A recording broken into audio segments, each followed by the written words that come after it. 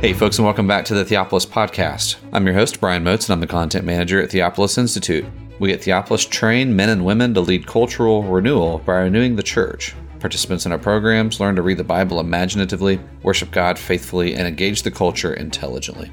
We want to wish you a happy Advent and Merry Christmas this week. And in this episode, the guys will be continuing their discussions on types of the Nativity. And here they've reached the New Testament, and they are going to be looking at the Gospel of Matthew and the birth of Jesus.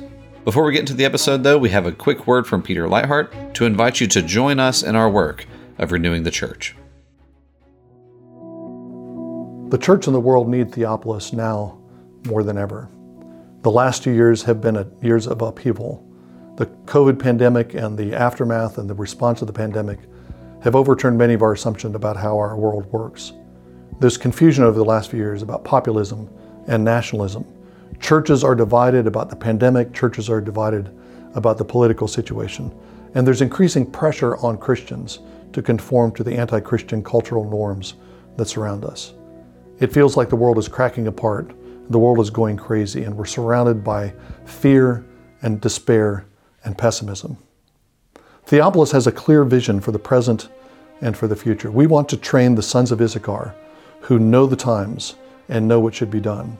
The key to the future is strong, vibrant churches. Churches that provide family structures for the members of the churches. Churches that are like the city of God. Churches that are the nation, the people of God. Churches that are deeply rooted in Scripture, in all its beauty and depth and power. Churches that worship with vigor and joy, singing psalms and gathering around the Lord's table. Churches that carry out the mission of the church with service and witness and cultural transformation. Above all, Theopolis has a hopeful vision. The church is the light of the world, reflecting the light of Jesus, and the light overcomes the darkness.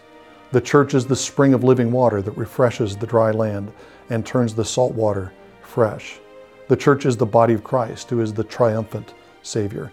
Theopolis doesn't offer a program or an agenda for surviving the times, but for victory in the midst of challenging times.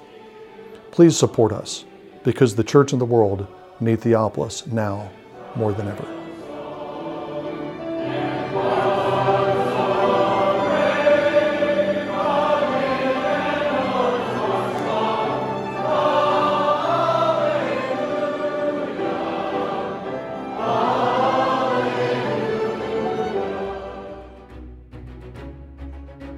All right, we do hope that you will partner with us, and we thank you so much for supporting us. If not financially, then by just listening to this podcast, watching our videos, sharing our articles. It all does so much to build up the kingdom, and we pray you have a Merry Christmas. And with that, here are Peter Leithart, Alistair Roberts, James B. John, and Jeff Myers discussing Matthew chapter 1 and the birth of Christ. Welcome to the Theopolis Podcast. I'm Peter Leithart, and I'm here today with Alistair Roberts, James B. John, and Jeff Myers. Brian Moats and his assistant are in the background recording everything and making sure everything will be smoothed out and will be available to you. Thank you for listening to the podcast, and we wish you a happy Advent. We pray that your Advent has been a joyful one and that you're rejoicing in the Lord's good gift of his son, Jesus, during this season of celebration. To celebrate on the podcast, we've been doing a series of studies in types of the Nativity. We've spent several weeks looking at birth stories in the book of Genesis, which are typological birth stories that are pointing ahead to the miracle birth of Jesus, especially in the New Testament. And last week, we started another phase of this series. We went from Genesis and skipped ahead to the gospel stories. And we started looking at the gospel stories and how the gospel stories of the accounts of the birth of John and Jesus both are alluding to and echoing stories of births from the Old Testament. So even though we're now in the New Testament, we're still looking at the types of the Nativity and how those types and shadows of Jesus' Nativity are being used and how they figure into the way the gospel writers record and recount the early life of Jesus.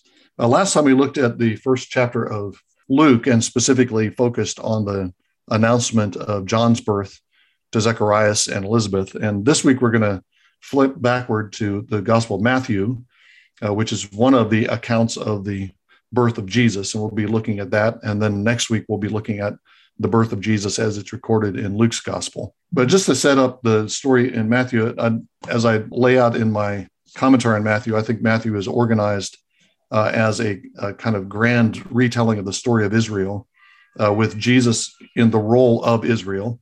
And Jesus is passing through the different phases of Israel's history. And he's the faithful Israel who is doing everything obediently. He's obeying his father rather than rebelling against his father. And he's also experiencing the opposition of Israel. He's taking the reproaches that Israel loaded up on Yahweh. He's taking those reproaches on himself and bearing them.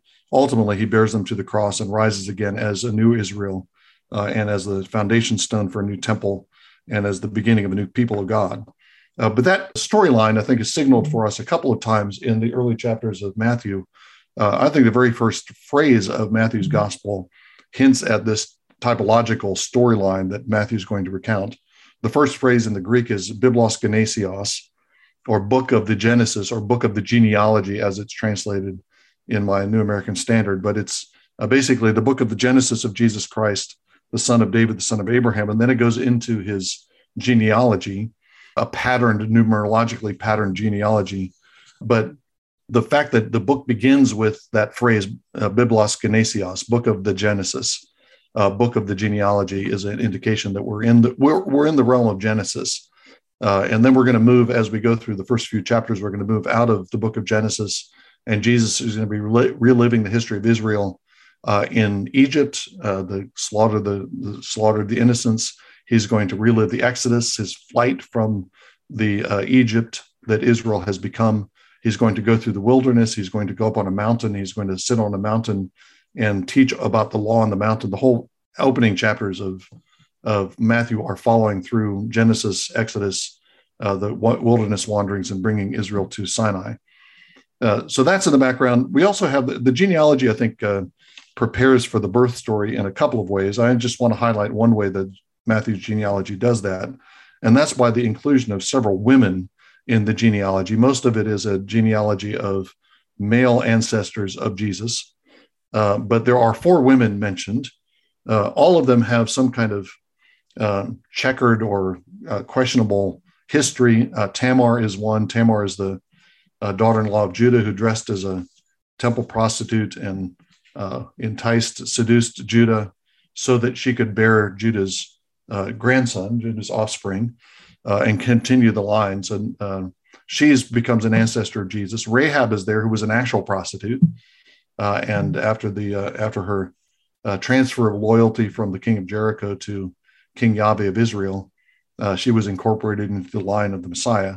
Ruth is there. Ruth is a Moabite. The Moabites have this very scandalous origin with Lot and his daughters in the cave after the destruction of Sodom. One of the daughters gives birth to Moab. The other daughter gives birth to Ammon. So Ruth is a Moabite coming out of that world, but then gets incorporated into the genealogy of the Messiah. And then there's, of course, Bathsheba, who is seduced by David and then becomes the mother of Solomon. So we have these types of women. We have these women that are types of Mary, in at least this respect, perhaps in other respects too, but at least this respect, they all have this kind of scandal attached to them, a scandal that is overcome. The Lord overcomes and brings them into the very family of the Messiah. Mary, at the beginning here, is found pregnant before she and her husband, her betrothed rather, Joseph, come together. She's found to be with child. Joseph is warned in a dream, we'll find, but this could be a scandal. You know, they're betrothed. If she's been with another man and is pregnant by another man, that this is going to be a scandal, and it could break up the engagement and end any prospects of marriage. So Mary is in that. Mary's conception is in that, set up in that realm of all these other scandalous conceptions and births that are found in the genealogy. And again, the Lord overcomes whatever potential scandal there is with Mary, overcomes it through the righteous man Joseph, but also overcomes it because the one who's conceived in her is conceived by the Holy Spirit. Since you concluded with the genealogy, Peter, I'd love to hear from James more about this genealogy, particularly interested in why he thinks it's stylized like it is with 3 sets of 14, and maybe other comments he has about its character in relation to the genealogies in the Hebrew Scriptures. Oh boy, I don't know. I mean, I guess we'll all have things to say on the genealogy. I mean, one interesting feature on it, to my mind, which kind of almost complements what Peter has been saying. Peter has stressed like Gentile inclusion into the genealogy, and that's totally there.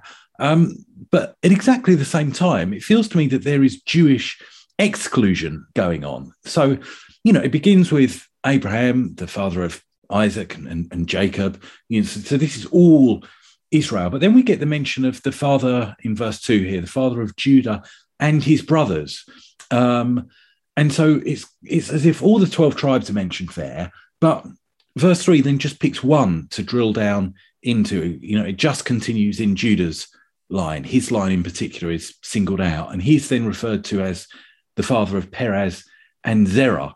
And Zerah's line goes nowhere. It ends in Carmi and Achan. It ends in the sin of Jericho. And so that's kind of another dead end, a line that's cut out. And then obviously it carries on going down. And it's almost like with each generation that passes, it's kind of selecting a narrower and narrower subset of Israel, I suppose. You can come down to verse 11 when it talked about Jeconiah and his brothers at the time of the deportation. I mean, most of those brothers actually die, and it's just Jeconiah who survives. And so it feels to me that hand in hand with the inclusion of various Gentiles is the cutting out of various Israelite branches. And of course, Matthew is going to take all this up where he talks about how people from the north, south, east, and west are going to be sort of invited to come and sit at Abraham's table.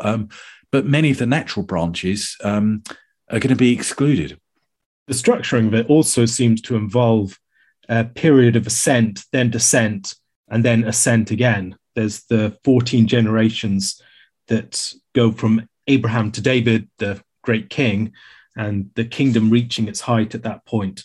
And then a period of descent in 14 generations that go down into Babylon at the end, and then ascent from Babylon up to the Christ. We might think of other ways in which David is coded into this. We could think about the way in which 42 is a time, times, and half a time in months. Also think about the ways in which it presents at the very end the character of Joseph in a way that recalls the Joseph of the Old Testament, that he is the son of Jacob. And then he ends up having dreams. He leads his family down into Egypt. And there is this setting up of the book, as we see going through, for a broader parallel between the story of Christ and the story of Israel throughout the Old Testament. Yeah, I'm sure you were alluding to this, Alistair, but one of the codings of David into the genealogy is the use of 14. Davis and Allison, in their commentary on Matthew, point this out, that 14 is the numerical value of the name David. And you have 3 sets of 14 generations in this. You also have the 6 times 7 that leaves you expecting a final kind of Sabbath of the Sabbath. But the 14 has a Davidic connection. I think that David is also I'm not going to take time to count them, but I think that David is also the 14th name on the list of names here in the genealogy. So you have that kind of subtle numerological thing. One of the things that I found fascinating when I worked on this in my commentary is the fact that the name of Jesus begins and ends the genealogy. It's the book of the Genesis of Jesus Christ, son of David, son of Abraham. So it's working backwards. And then from Abraham on, it moves on forwards to Jesus, who is called the Christ in verse 16. So Jesus is presented in the genealogies as, in some way, as both the Alpha Israel and the Omega Israel. He's the one who's the initiator of the whole genealogy, the whole history of Israel, and he's also the climax of that same history. I also wonder whether there is anything about the number 14 more generally in places like Genesis. You have the fact that Ishmael was 14 when Isaac was born. So Isaac comes, as it were, in that 14th year. Again, Jacob spends 14 years in serving for his two wives. We have 14 years again with the period of plenty and famine in Egypt. And it seems maybe there's something more going on there. Yeah, that feels very relevant to me. And just to come back to Peter's comment, I like very much that idea in which it begins and ends with Jesus, the particular genealogy. And it brings to mind, when you sort of couple that with the appearance of the star, against the backdrop of this genealogy, just brings to my mind, at least, the way in which the whole New Testament closes. Where are we? Jesus says, "I am the root and the descendant of David, the bright morning star." And so all those things seem to be summarized there. Yeah, that's very good. The root and the fruit of David. He's the one supporting the tree, and he's also the main fruit of David, which I think that that's part of what I think structures the whole Gospel of Matthew. It's Jesus as Israel, as the final and most faithful and the faithful Israelite, but it's also Jesus as the God of Israel, who is going through the history of Israel and, as it were, re-experiencing God's lament and anguish over his people as his people continuously oppose and resist him. Yep. And there are no more genealogies after this, Matthew 1 and Luke 3. And as James was talking about, everybody's excluded. Seems like the whole purpose then of Israel, the seed line people, was to come to this point. Israel is now reduced to one. Jesus is the faithful Israelite, and all the genealogies end with him. Yeah, in a sense, Matthew and Luke's genealogies sort of, they have opposite functions in that Matthew's is a progressive narrowing down, like you're just saying, Jeff, and whereas Luke's is almost, as you ascend up the genealogy, it's getting kind of less and less specific in some way, in the sense in which, Jesus is a descendant of Noah, but then we all are. And so that seems to have the sense of kind of including all mankind there, whereas here it's narrowing down, particularly on the one in whom the promise is going to be fulfilled. Yeah, that's fascinating. I wonder where we fall on this debate about Matthew and Luke's genealogy. Is Matthew a genealogy of Joseph and Luke a genealogy of Mary? I mean, personally, I just tend to think that these are different genealogies of Joseph. So like in a messy world, which Israel was, where you have levirate marriages and all sorts of different things, you can trace a genealogy back in different ways. And I take Luke's just to be a lesser known genealogy of Joseph, due to something like an adoption or a levirate marriage. And I think we probably shouldn't be surprised by that kind of thing. I mean, even if you think of just Matthew's genealogy, we know from the Old Testament different directions in which that could go. If we think of Boaz, we have there his ancestry. But, from the descendant of Boaz, from Obed, you could equally have gone up via Naomi's ancestry. You could have said, well, Boaz provided the continuation of Elimelech's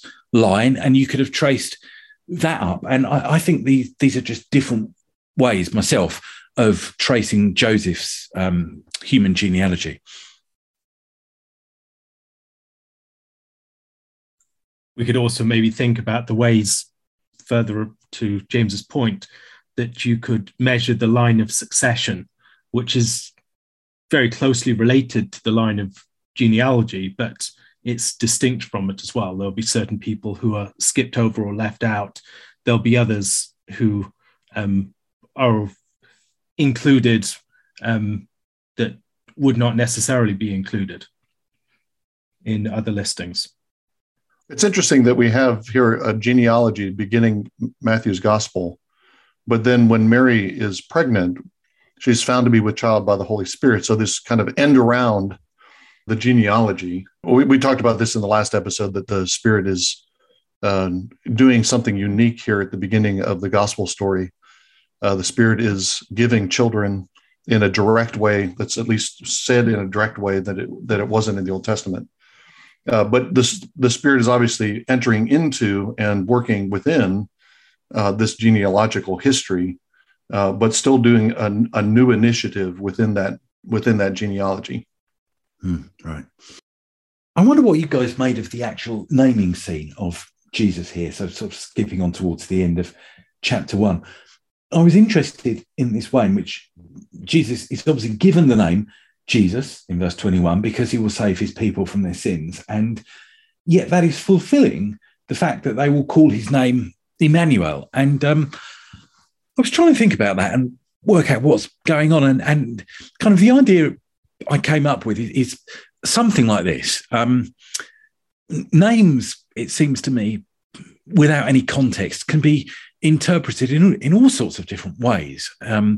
I missed the end of it, but last time you guys were talking about the birth of Benjamin, and that seems to me to be like a nice example. He's given the name Ben-Oni, and the word "on" can have quite different senses in Hebrew. It can refer to sorrow, but it can also refer to someone's strength. It's often used in connection with the firstborn and the continuation of a line. And it seems to me that when Benjamin is given that name Benjamin, that's not just a randomly chosen other name.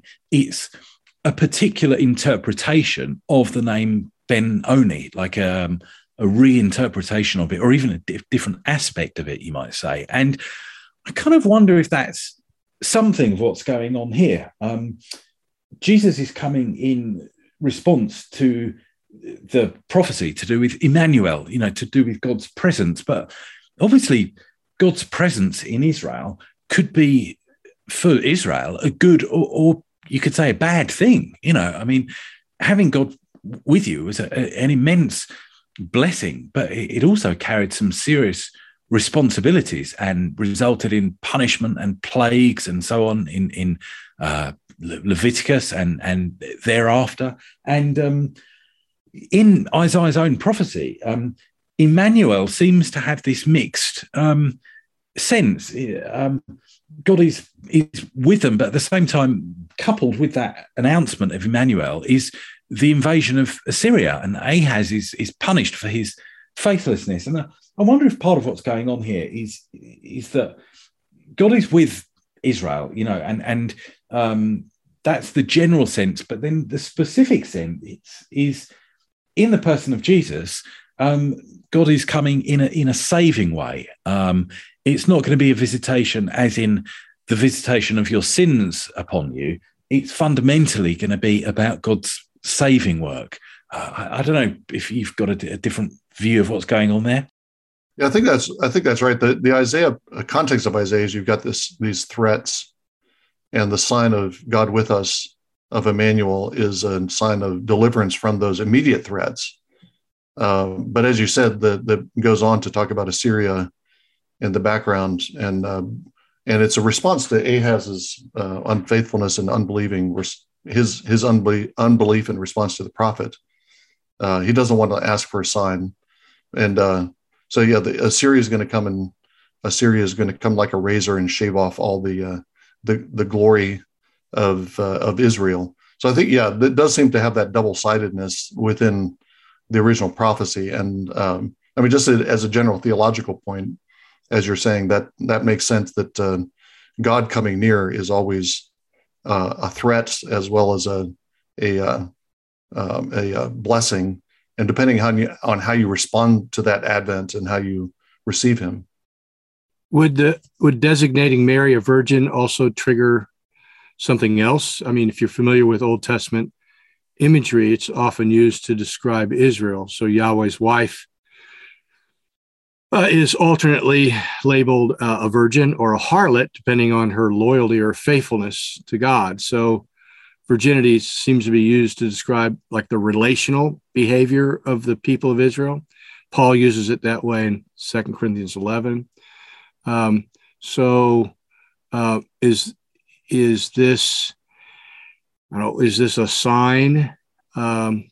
Is Mary a symbol of the remnant faithful Israel, or is there more going on here with regard to that? Question. Seems to be at least that, doesn't it, Jeff? I mean, we've just obviously been looking at Luke's genealogy, and there again, God begins working with a righteous couple who are blameless and so forth. And while he is going to rescue the unrighteous included, it does feel that it's the remnant, particularly the faithful remnant, that he comes for. Yeah, I wonder if we often just, we run to the Isaiah 7 passage and think that Matthew just pulled a single text from, almost out of its context to lend some, Old Testament support to his gospel. But if we understand the virgin conception in a more narrative, redemptive narrative terms, the sign to Israel is, of course, also the same sign to Ahaz, but it's a sign that the virgin plays the same role, assurance to the faithful, the virgin remnant, that the Lord would deliver. And it's also a threat to the unfaithful, the prostituted leadership, if you will, of the Israelites. That's also there in Isaiah 7. So I guess it's no wonder then that Mary, when she's contemplating her pregnancy in the light of Old Testament prophecy, would sing that the Lord has scattered those who are proud in the imaginations of their heart and brought down rulers from their throne. This is all connected, I think, with the symbolism of her being a virgin. Yeah, I think that's right, Jeff. And I'd extend it too to think about what Jesus actually accomplishes. We sometimes think about Jesus' atoning work in a kind of abstracted theoretical sense, but what he's actually doing is gathering together a renewed Israel. He's gathering together the remnant of Israel, the disciples and others who are with him, and then he dies on their behalf, rises again as their Lord.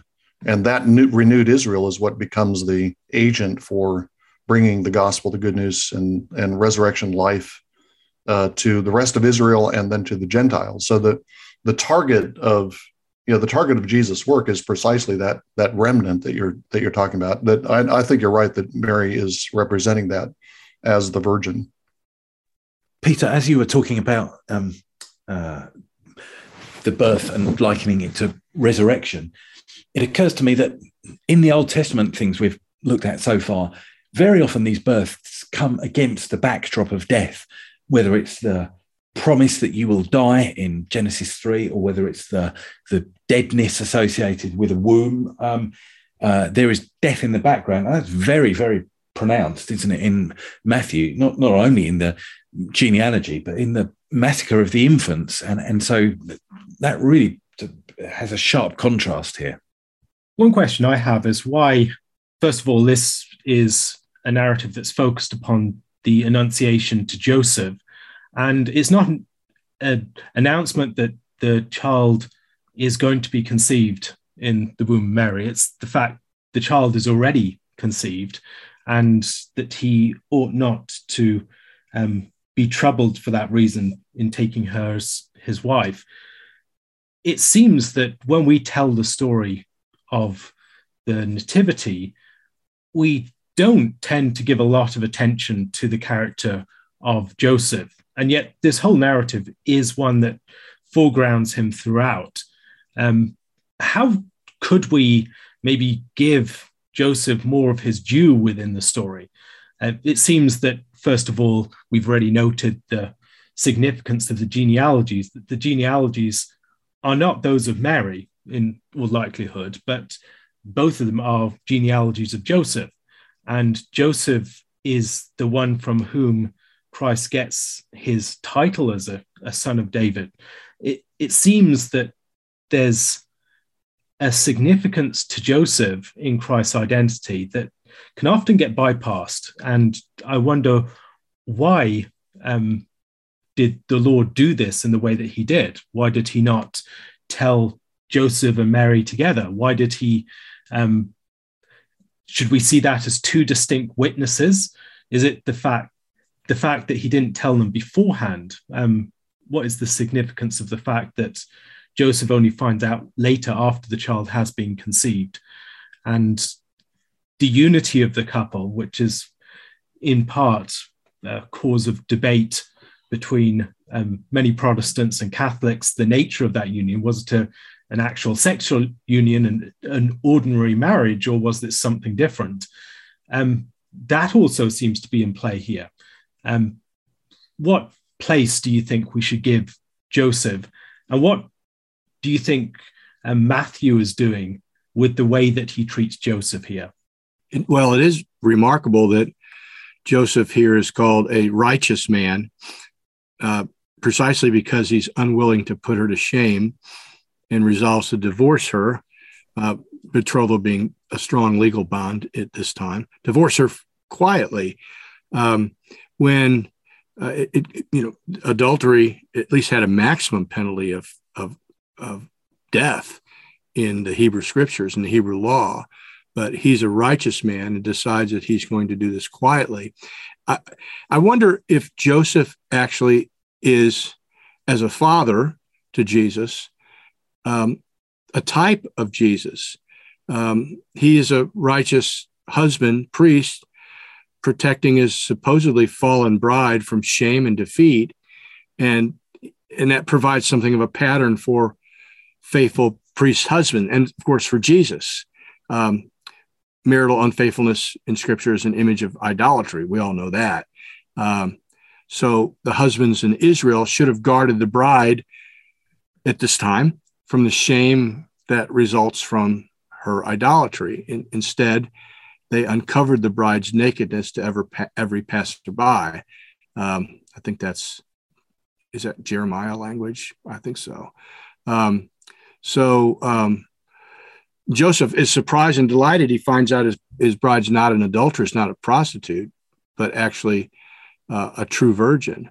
And that's a transition point in Israel's history. The Lord visits the virgin remnant, as we just were talking about, of his prostituted people, and provides her with a faithful husband priest, which then becomes, as Peter said, the agent of salvation for the world. But it starts with Joseph. Yeah, that's really good, Jeff. I like the idea. I hadn't thought about the idea that Joseph is somehow foreshadowing what Jesus himself is going to do. Just to add to that, I mean, Jesus comes to lead an exodus. You can think about that more theologically as an exodus from the realm of Satan, sin, and death, or more historically as an exodus of his people from the corrupted, demon-infested Israel. But the first exodus in Matthew is not the exodus that Jesus performs, but the exodus that Joseph performs. He's the one who carries Jesus and Mary away from the threat of Herod. Herod is the Pharaoh of the story, and Joseph is the Moses who's leading the exodus. So I think that's got. I had never thought about that, but I think that's got a lot of weight to it. That goes some way to answering Alistair's question. That part of what we're seeing here is Joseph acting in a way that's going to that sets the pattern for what his son is going to do. Alistair, you were talking in part about why the way this narrative works, why we told what Joseph does after Jesus has already been conceived. And I don't know, I'd need to sort of think this through a bit more, but there's something about it that seems to highlight the sort of the fragility of the whole thing. That, we're not open theists, so there's no kind of risk involved in any of this. But it does feel remarkable the way in which this whole thing depends and turns on Joseph's actions. So, I mean, as you're going down the narrative, you could say to yourself, well, if Solomon died childless or something, then Jesus couldn't be born. But I mean, I guess that's not really true. You could have Jesus born through a different descendant of David. But here it just feels, in human terms, so precarious. I mean, what happens if Joseph just decides to divorce Mary quietly? You know, there she is, and her seed has no connection to the Davidic line. You know, what happens if Joseph doesn't flee into Egypt? You know, Jesus is just caught up with the slaughter of children in Bethlehem. And it feels to me that it just emphasizes the fragility of it all. Thank you again for enjoying this episode of the Theopolis Podcast.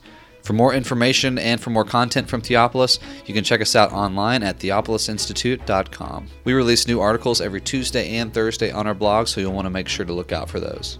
You can also find us on Twitter at _Theopolis and on Facebook if you just search for our name. If you've been helped, sharpened, and encouraged by this podcast, we'd really love it if you would go to iTunes and leave us a review. It just takes a few seconds, and it really will help us along in getting our content in front of new listeners. That's all for now, friends. We really look forward to being with you all again in the next episode. And as always, thank you so much for listening.